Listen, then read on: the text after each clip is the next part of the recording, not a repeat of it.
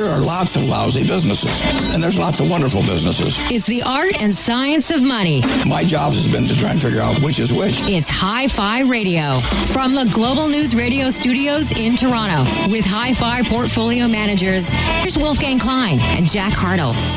Well, good morning, my friends. Excuse me. Good evening, my friends. Indeed.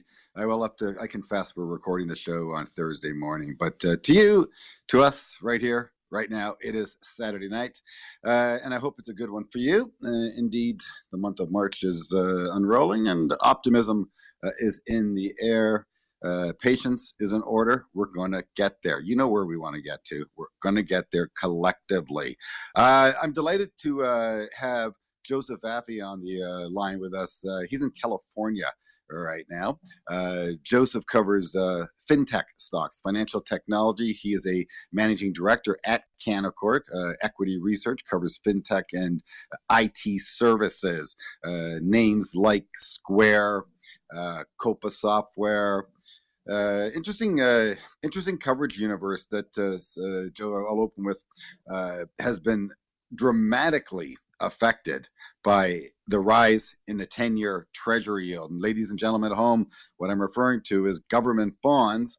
The 10-year government bond in the last few months has moved from 0.5% to 1.5%. Still negative in parts of Europe, but nonetheless, the movement in the bond market has been the reason for the crushing of many of those darling, highly valued, very expensive tech stocks. I love financial technology. It is the way of the future, and it's a delight to be able to get some insight into that with you, Joe. Thank you very, very kindly for joining us. Sure, Wolfgang. Yes, indeed. Well, it is 8 a.m. to our friend Joe, and I can just hear in your voice. You got that California vibe to you. It's, I love it. Indeed. Yeah, and it's amazing. All of these delightful, exciting, futuristic stocks. When I do my research on them, they're always headquartered in California. Why is that? Well, it's an interesting question, especially software and, software, especially for big companies, kind of has a lot of DNA in California going like all the way back to, the early days of Oracle and a lot of other ERP companies that have kind of been acquired over time. So, software for business kind of has, just a lot of knowledge in terms of people and how computing environments work in California. Other areas like payments, I'd say, some of the stuff, if you look at like a Square or a PayPal, they got kind of born from the internet, and obviously a lot of also internet innovation in California. That said, we see a lot of innovation everywhere, and I wouldn't say there's really any difference in where companies are geographically located. Well, there shouldn't be in this day and age. And again, with software allowing programmers, I'm speaking now of a company called Team, a collaborative software company, allows programmers internationally to work on behalf. But if you're going to San Francisco, you make sure you wear flowers in your hair. I think there's some merit to that. People still want to hang with like-minded people, and believe it or not, I think there's a lot of merit to it. Here in Canada, you see a few IT hubs, and when a hub is created, then universities are built nearby and ecosystems emerge, and the network effect kicks in. But you're in a very exciting space, and again, the way Jack and I have portfolios positioned right now, Joe's, is we have some IT names like Copa Software, and we have some good old boring banks like JP Morgan and some John Deere and the like. So it's a barbell approach, and we did tone down our technology exposure somewhat. But honestly, Joe, I'm going to confess to you and to the audience, I was blindsided by the movement in the 10-year affecting the long duration, which I learned, the long duration tech stocks, those who have their sunny days in front of them. But again, I want to rewind now, Joe, and help us out here. Take us back to 1999, 98, right into 2000. Little company named Amazon was not making any money, was selling everything at cost, and was beyond a high multiple stock as it had no earnings. I don't know what the multiple to revenue was at the time. And fast forward 20 years, and we all know how that all played out. Winner take all environment. Do you see that as a similar situation in fintech? And what kind of parallels can you share to the audience between your sector today and your sector, what it would have looked like in 98 and 2000 in terms of valuations? Yeah, it's a pretty crazy question. In a previous life, I'll just digress for a second. And, I remember in a previous life, I worked for a different firm, and we took Amazon public back in the day. And I remember hearing, the analysts talk about it and trying to set up investor meetings for Jeff Bezos. And nobody wanted to take a meeting with him because no one believed in the story. Can you believe that? Yep. Like a $6 stock. No one wanted to talk to Jeff Bezos. Yeah, no, I believe you. And Netflix approached Blockbuster, and Blockbuster said, "Get out of here. We're not interested in working with Netflix. Who are you?" Yeah, that's right. So, if you look at fintech, fintech is kind of the new name for what we would in the old days would call transaction processing, right? Processing financial transactions. And, today, I think, things have evolved to the point where sometimes you don't know if it's a financial services company or a technology company, right? So hence the name fintech today. And, kind of against that backdrop, the environment's night and day different, right? You have mobility, you have phones, you have the ability to transact anywhere, you got the ability to get paid instantly. None of that existed in the days, even the early days of the internet. Early web browsers weren't secure enough. There wasn't really, people were, leading edge mobile devices was a BlackBerry with the old LED screen on LCD screen on it, and so you just really couldn't do that much, right? But today payments are everywhere. I bucket it into two areas. I'd say you have consumer payments, and then you have business to business payments, and they're kind of very distinct, and they each have their own dynamics. To a certain degree, consumer payments, if you look at, the likes of PayPal and other payment platforms, consumer payments is kind of, the greenfield's kind of gone in terms of, who's kind of divvying up the market. Those big players are there. They're going to continue to get share. If you go to B2B, it's a little different. It's still very, very fragmented. I think, we see kind of more action in B2B in terms of more mid-sized companies exploiting the fact that most of business is still done in paper checks, and that there's a big opportunity to move more of that electronically. We see a lot of different companies, both big and small, honestly, more on the smaller side, focused on B2B payments. So we like B2B payments for smaller players that can still grab market share. And we kind of like consumer for the secular tailwinds and the big guys that kind of have, have their market share and will continue to grow with the secular tailwinds. Give us your best idea then in a consumer payment environment and a business to business payment environment. Yeah, it's it's an interesting question.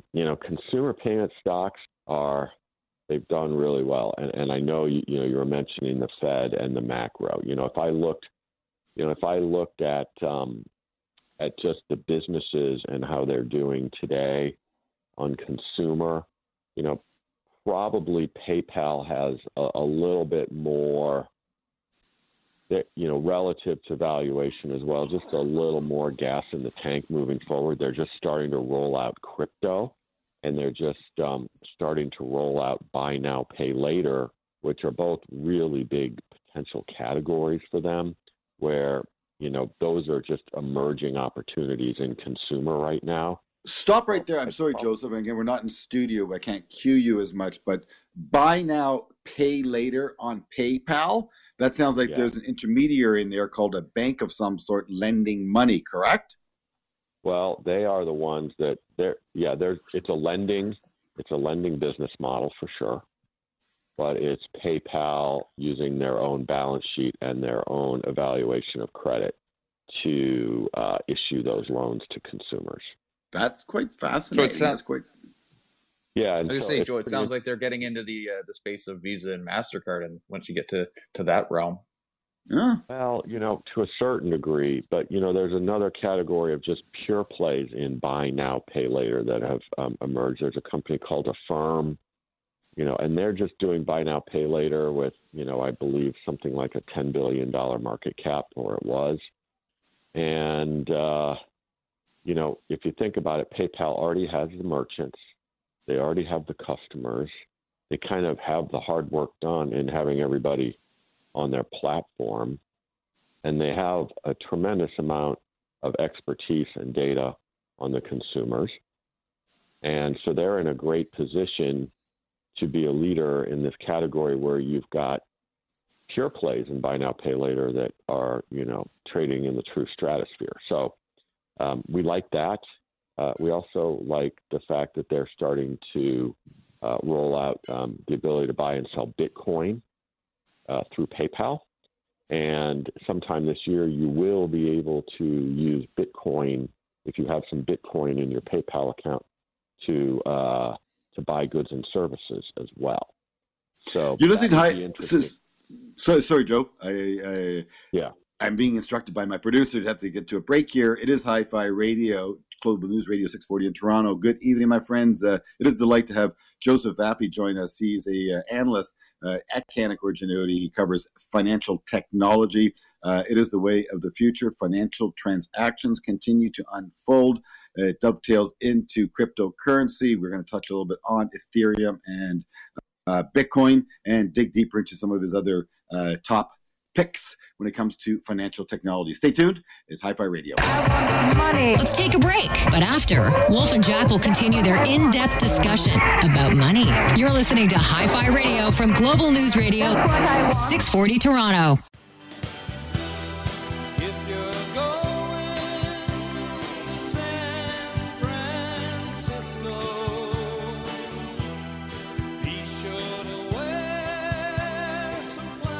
All right, my good friends, you're going nowhere. Stay put. It's Hi-Fi Radio. It's Saturday night. And again, COVID remains. We're being vaccinated. Not at our pace I would like, but it's happening. So just stay put for a little while longer. And then we can go to San Francisco and put flowers in our hair. But between now and then, it's a delight to be speaking with Joseph Vafi. He is an analyst at Canaccord. He covers fintech and IT services, futuristic stuff that is happening right before our eyes. It's credible. This stuff is new, but the story has taken years to create and develop. And according to the market, it's not new. Many of these names have had huge moves. I remember I was up in Halliburton picking up a sculpture, a chainsaw piece of cedar that was made into a wizard at a Home Depot parking lot. And a little tent set up, and the guy with a chainsaw making these beautiful sculptures. So I'll take one of those. I said, "How do I pay you? I don't got several $100." He goes, "No problem. I'll just tap your credit card with my phone." And I said, "How do you think I got Square?" So wow. Went and bought the stock at around $70, and sold it recently at around $220. Only to watch it go to $280. Boy, these things move, but they also correct as well. Joseph, I want to ask you about a name that we currently own. Help us out a little bit here. Part of us doing this radio show is we get to do our behind-the-scenes work live on radio. It's a lot of fun. Coupa Software, expense management software. It seems to have a lot of good traction. Of course, when I show up to the party, it usually ends. Not always, but sometimes I'm capable of that move, being a contrarian mover. But we got a small position in Coupa. In this environment, how's it going to fare, and what are the prospects, do you think, for the next, say, 3 to 5 years? Ooh, long-term investing. Why not? It'll come by. Sure. Yeah, so Coupa is a great name. I think, when you look at Coupa today in the environment that we're in, and I know, Wolfgang, you were kind of mentioning interest rates and the like, I think you gotta make two calls. Coupa is probably one of the most highly valued stocks in the market, along with some other SaaS software names. And so you have to make the decision, first of all, is, am I okay investing in these kinds of names in this environment where there's potential, some volatility to interest rates, volatility in terms of, U.S. Federal Reserve policy and how that could move things around. So that's one bucket of decisions. If you move on to the fundamentals of the company and what they do, they're really still attractive. They just reported their fiscal Q4 numbers just the other day. And so this company does procurement and payments for big companies. It helps them buy their stuff easier and pay for their stuff easier. And these guys just won BMW away from SAP. Okay. And SAP is like the biggest and most, coolest German software company in existence. And you could probably say the same thing about BMW and automobiles. And guess who just won BMW? Coupa. Okay, so that's telling you something about what they have and where they are competitively, in the market, even against the biggest, the biggest and broadest software platforms in the world, like SAP. What makes Coupa pretty interesting is that BMW can use their software, and a small and medium business can use their software as well. So you've got a really large addressable market across big companies and small companies. Right now, there are also more and more people. They originally signed up to use this product to buy things, and now more and more of them are using it to pay for things. So there's a difference between ordering it and getting an invoice and then paying for it later. In B2B. This is B2B software. So, we see just, an ability for them to continue to kind of be the leader in this big category called procurement management. If they're beating SAP, they're beating everybody else. And the product set's expanding as well to provide more and more capabilities. So every year people are buying more of it, even if they already have it in their enterprise. So it's got a good growth trajectory. Joe, help me out here in terms of interest rates. If the 10-year yield is now 1.6%, so a government bond from the United States of America for 10 years pays you 1.6 interest for all intents and purposes. If interest rates on the long end go to 3%, how would this affect Coupa? It probably wouldn't be good, Wolfgang. I'm not really a market analyst. I'm a fundamental sector analyst. So I'm going to leave that question to the market analysts. No, fair enough. Fair enough.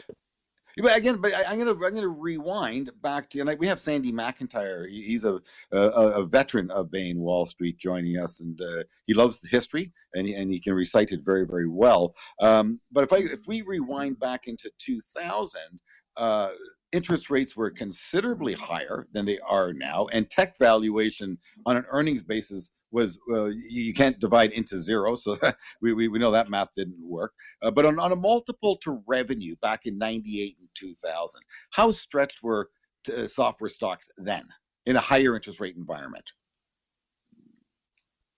They were stretched. I think, if you look at, some of the leading software players like Coupa, they're more stretched now than they were then.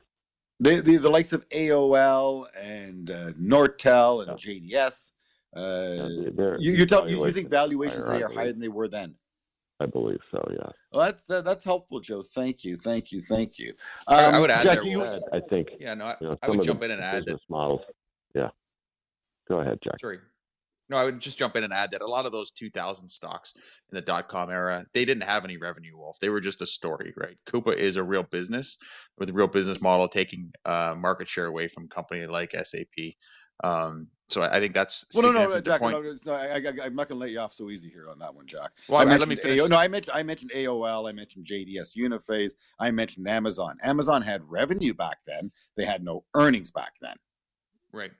the point that I would make to you, Wolf, and I think it's very relevant and valid, is if you get up to a 3% interest rate, and I don't know where the pinch point is in terms of shutting down the economy, but what will happen, and we've seen it before, is these economically sensitive names that are performing exceptionally well right now, whether it's banks, industrials, the traditional Dow type of companies, those companies, because of higher interest rates, will start to contract because you won't see the growth in them anymore because the economy will be slowing down, and you will actually pivot back towards some of these secular growth themes, the FANG stocks, Coupas.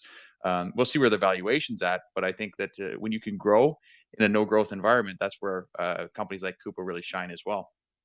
Well, that's just it. Jack, do you want to pivot over into cryptocurrency and how that ties into Joe's sector? Sure. Yeah, we've talked about PayPal and Square, obviously, and I think that's been a big catalyst for those companies being able to get on the blockchain and also be able to, provide Bitcoin transactions for their clients. So, in terms of coverage universe, Joe, what do you see there? And I know you've mentioned Silvergate in the past. What are your thoughts on that company? Yeah, so Silvergate is a really interesting name because it's really just a commercial bank. This is a bank with deposits, and they make, they take in deposits, and then they lend those deposits out and make an interest margin spread. So it's a regular bank, but what they did a few years ago is they figured out how to create a network that institutional traders and the big exchanges that are trading Bitcoin, they created a network so that these traders could trade even faster and remove what's called counterparty risk on the trades. And all they had to do was put deposits with Silvergate. So Silvergate is a regular bank. They don't own any crypto. They don't even transact in crypto for their clients. All they do is people that want to trade put some deposits there, and then they can trade better. The stocks really reacted a lot to the move up in Bitcoin here over the last few months. And I'd say probably, at this point, if you look at the move in the stock, I think what that really reflects is a lack of ways for traditional investors to invest in cryptocurrency today. You can't buy an ETF for Bitcoin. You can't really buy it through your Canaccord account or your Fidelity account or whatever broker you use. You have to kind of find a derivative play like Silvergate that is benefiting from the environment, or you've got to go and you've got to figure out how to open up an account at a crypto brokerage directly. And so there's some friction there, and it's really benefited Silvergate. We're speaking with Joseph Vafi. Got about a minute left with him. He's a key analyst of ours at Canaccord. He is in California, the leading edge of technology, but Canada has a small feather in its cap. Joe, you can now buy crypto via an ETF in Canada. Purpose Investments, the first to launch a pure play, virtually no drag crypto ETF that reflects the price of crypto. And I understand that the New York Stock Exchange is soon to approve a few as well. So hopefully a bit of that American capital comes up across the border. If you want to trade crypto south of the border through an ETF, you can. And up here in Canada, of course, now you can buy some crypto. Joe, give us 30 seconds, your last best idea. Again, think 3 to 5 years out and take it all into context. The interest rate environment, the risk environment, the economics, and all. Give us your best idea 3 to 5 years out. Yeah, over on the other side of my coverage, maybe we'll just, if it's my best idea, but we'll talk about one that's got a little more reasonable valuation to it, is TTEC, TTEC. They're in customer care. So it's not a fintech. It's more of a business and IT services name. They help big companies with their customer care. Customer experience today is so important, especially as more and more things are going virtual. They need to have, really good customer experience. And, with the pandemic, a lot of customer care, a lot of big enterprises that were doing this themselves, they couldn't really pivot that to work from home very well. TTEC, on the other hand, kind of is that's what their business is helping their customers provide customer care. They were really able to pivot really fast to work from home. They're also benefiting because a lot of their employees are in places like the Philippines, and now they're able to get even, more employees more easily because those employees in the Philippines are working from home. So you've got a lot of really positive dynamics going on where big enterprises really are realizing they can't do this very well, and the pandemic's really making that clear. And yeah, when I'm speaking to a customer care office, and I think we all do this now. First question: where are you working? Oh, yeah, it's true, because it can be very frustrating when you get over the pond into places where the wages are cheaper. You do often get what you pay for, but the world has gone flat. Joseph Baffett, I don't mean to cut you off. It's Saturday night. We got another show coming up after our show. You're a rock star, my good friends. I can't wait to get to San Francisco and bring some flowers and put in my hair. Not that I have much, but we can figure it out. You're a great guy. Hi-Fi Radio, Global News, 640, Toronto. Don't go anywhere. There's more great show after this. You're listening to Hi-Fi Radio from Global News Radio, 640, Toronto.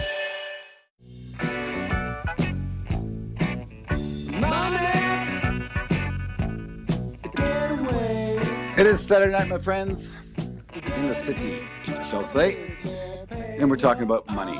It's Hi-Fi Radio. I am Wolfgang Klein, Jack Hartle, my partner. Pleasure to bring you Mr. Sandy McIntyre. He's a retired strategist. He spends a lot of his time now helping others. He spends a lot of time on boards and charitable giving. Loch Tay Foundation. What is Loch Tay Foundation, Sandy? It's a remembrance of all of us being refugees at some point in time.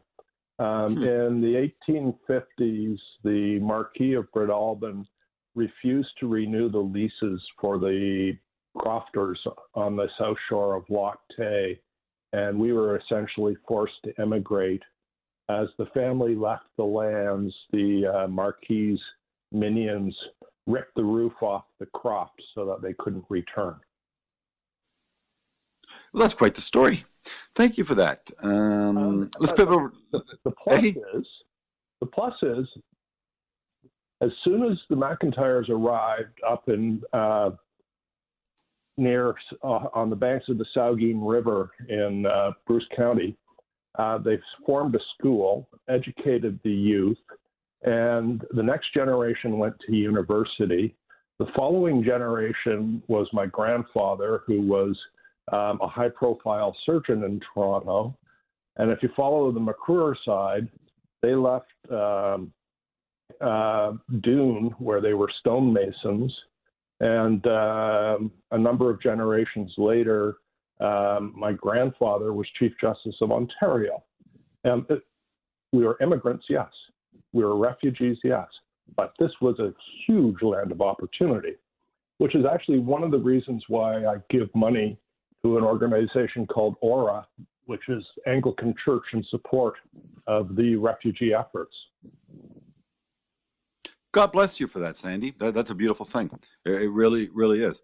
You have heart and you have a big mind, and it's really kind of you to take some time out of your retire day to talk about something that I think really excites you. And so to the markets, they're exciting. They really, really are. For when you're a market practitioner, from an investor, you really don't want exciting. It's not what you're supposed to be doing. You're supposed to be investing and working and letting your kids excite you and your own personal interests excite you, as opposed to the market. And, again, Sandy, you just fast forward to today from where your career began, and the use of technology, apps, and the likes to get started in investing. It actually sounds really good in practice, but I just think it sets the trap open for so many potential mistakes, perhaps allowing one to learn from such mistakes. But I don't know, a false sense of security. These algorithms are sending emojis back to people, news on their stocks. Say your stock's up a 1/10 of a cent, you may want to add more to it. They get people hyper excited, and I think it's all noise. Jack said to me, he said, Wolf, present to Sandy noise versus signal as a leapfrog to discussion. So let's do just that, Sandy. There is so much noise out there, and often the media is the culprit of the noise, and it is not what the market's about. The market's about a bigger entity than noise. Signals matter. And I think we have received some signals recently from the bond market. Invest accordingly. Yields have risen. So noise, signals, and the bond market, Sandy. And again, it's Saturday night. We don't want to get too sophisticated because I want our friends to understand what we're talking about. But let's dive in right here. Okay. One of the themes that I see running through these days is what's called the gamification of investing. Fundamentals don't matter. You pile onto an idea, whether it's GameStop or Norwegian Cruise Lines or whatever, and you don't worry about whether it has positive cash flow or negative cash flow. I think back, and I've been involved in this industry since 1975, and the last time when fundamentals didn't matter was 99 into early 2000. And the outcome from that wasn't very positive. It was a few years in the wilderness for people who were playing in the speculative end of the market. The tech market, yeah.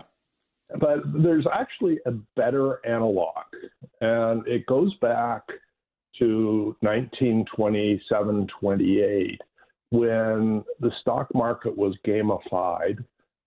You would have people sitting in wire offices betting using options and derivatives on stale quotes that come down the wires from New York. Now, who's benefiting from this? Well, it's the guys in New York who are fleecing the rubes. This is actually a really accessible book. It's called Confessions of a Stock Operator. Reminiscences of a stock operator, correct? Right, reminiscence of a stock operator. You're painting mental images in my brain of Jesse Livermore as you spoke. I was getting goosebumps, Sandy, as you spoke. My favorite book is that, Reminiscences of a Stock Operator. I've read it about 8 times. My 17-year-old son, as a matter of fact, is reading that book right now. I'm impressed by him. But yes, they would hang out in these little rooms. They were playing on excessive amounts of margin. And I think that's what was always wiping them out. People were putting down, I believe, only 10%. And they were being lent the other 90. Correct me if I'm wrong on that, Sandy. That's correct. And they were also using levered structured products. This was back in a day when the market was purely retail, didn't understand leverage, and they used something called a closed-end fund, which could go out and borrow and invest, generally for income. Because that's why a lot of people invested in the stock market, was for the dividend streams. And 29 was an unwinding of a highly margined market. And that is what these waterfall declines are. That's margin call after margin call. That's what happened in 2008. It happened, in my view, back in March. The unwinding in high yield was margin calls that spilled over into the stock market. When they raid the house of ill repute, even the piano player and the bartender get arrested. We speak with Sandy McIntyre. It is such a privilege. He's a historian. He is a veteran.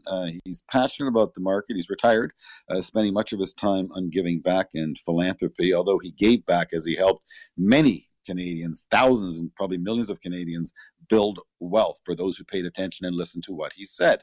It's a delight to be spending time with him this evening. We're going to have another chat, fireside as it may be, Hi-Fi Radio with Sandy McIntyre and Jack Hartle, of course, right after this wonderful commercial break. Listen, we're going to take a break, but when we come back, more money talk. You're listening to Hi-Fi Radio from Global News Radio 640 Toronto. You should hear the warning if you read the signs. Play with your own life, but don't play with mine. There was Moses and me. There you go, my friends. Hi-Fi Radio. We're digging deep into the vinyl cut there to help Sandy McIntyre out. I'd like to tee my guests up, and he just gave us the history of how his family was a refugee and an immigrant to Canada, coming from Scotland. So I asked our producer, Devon, to find us something Scottish. And that's what he came up with. And it actually very, very appropriate. We talk about noise versus signals in the market. Sandy is a real student of digging into data and using data to help make, for lack of a better phrase, market calls and market commentary. As a retired strategist, he's very good at it. So here we are in the interest rate environment that is knocking my tech stocks around, Sandy. My banks are working like a charm, which benefit from rising interest rates. I keep confessing on air. I honestly, and I have never worked through a rate hike cycle. I'm going to confess onto that one too. I've been in this business since 2001, Sandy, so I'm pushing 20 years now in this business. I've learned a thing or two, but I have so much more to learn. And in that period of my career, Sandy, interest rates virtually went down. There were periods of uptick, but the trend was lower. And I think I was saying forever, lower for longer.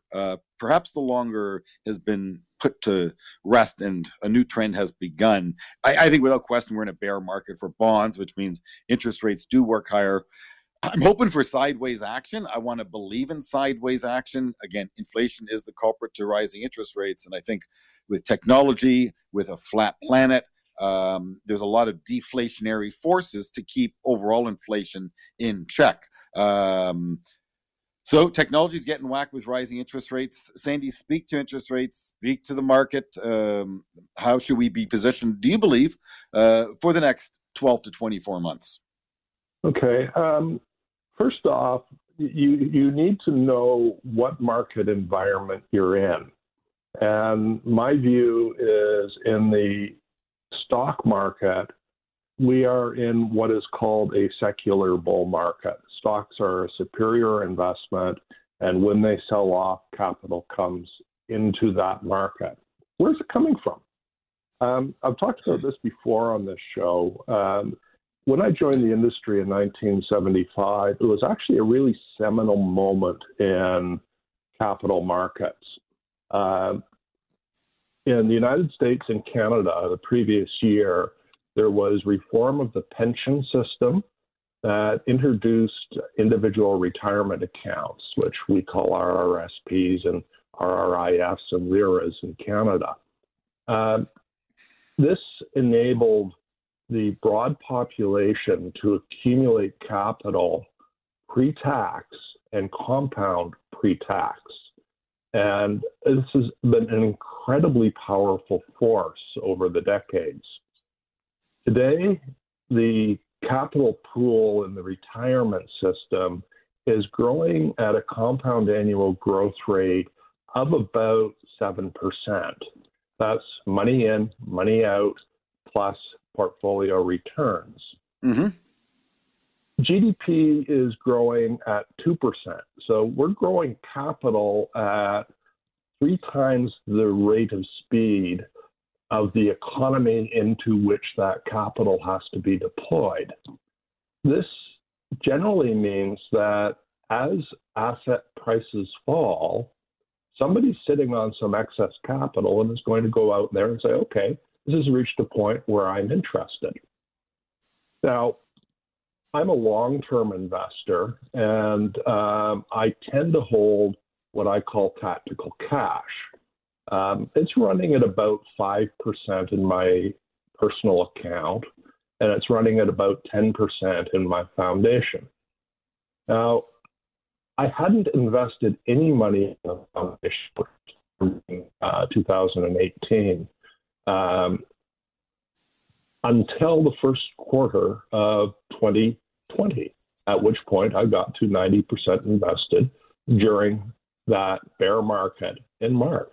That was an end-of-cycle bear market, and for a long-term investor, that is your best entry point.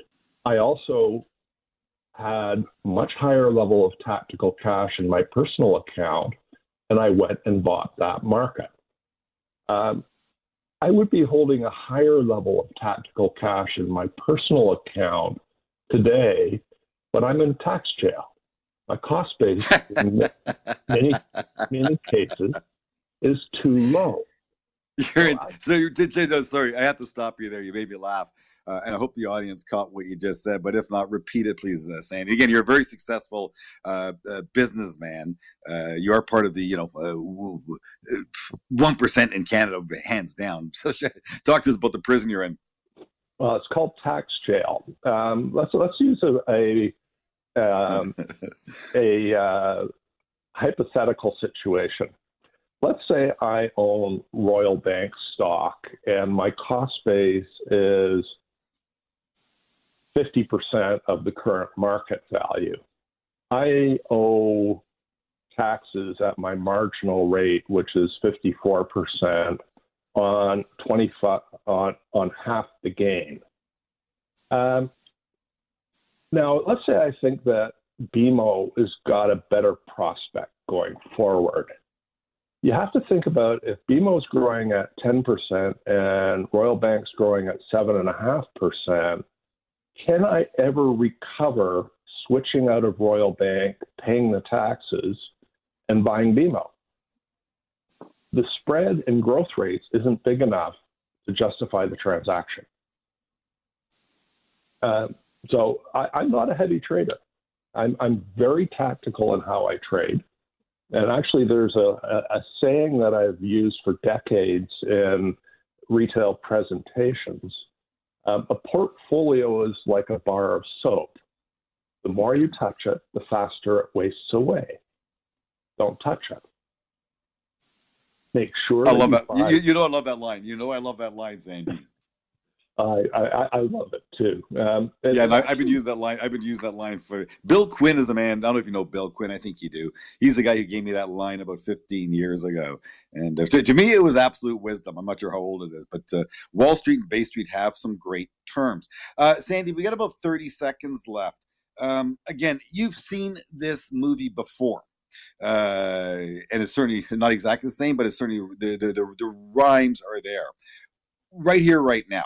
What do you see as the opportunity quickly, and what's the risk? I think there's an opportunity for you to leave some of the more speculative end of the market. And I'm going to introduce a strange concept, which we're going to get to in the next section. It's called duration. How long will a business last? And with that, I'll pass it back. Well, my good friends, it is Saturday night, and we do have to part ways for another week, I shall say. We're going to bring Sandy McIntyre back on. It's just a pleasure and delight to speak with such a man. It's such a fresh view and just chock full of wisdom. Great job lining up the guests as always, Jack Hartle, my partner. If you have any questions for Jack or I, please visit our website, wolfgangklein.com. Make contact and we shall reciprocate with love. You have yourself a safe weekend and a prosperous one, and we will speak with you next Saturday on Global News Radio, 640 Toronto. You've been listening to Hi-Fi Radio with Wolfgang Klein and Jack Hartle, portfolio managers at Canaccord Genuity Wealth Management. For questions about today's show or any money questions you need answered, email Wolf and Jack at wolfgangklein.com. Hi-Fi Radio, for the love of money. We'll see you next week.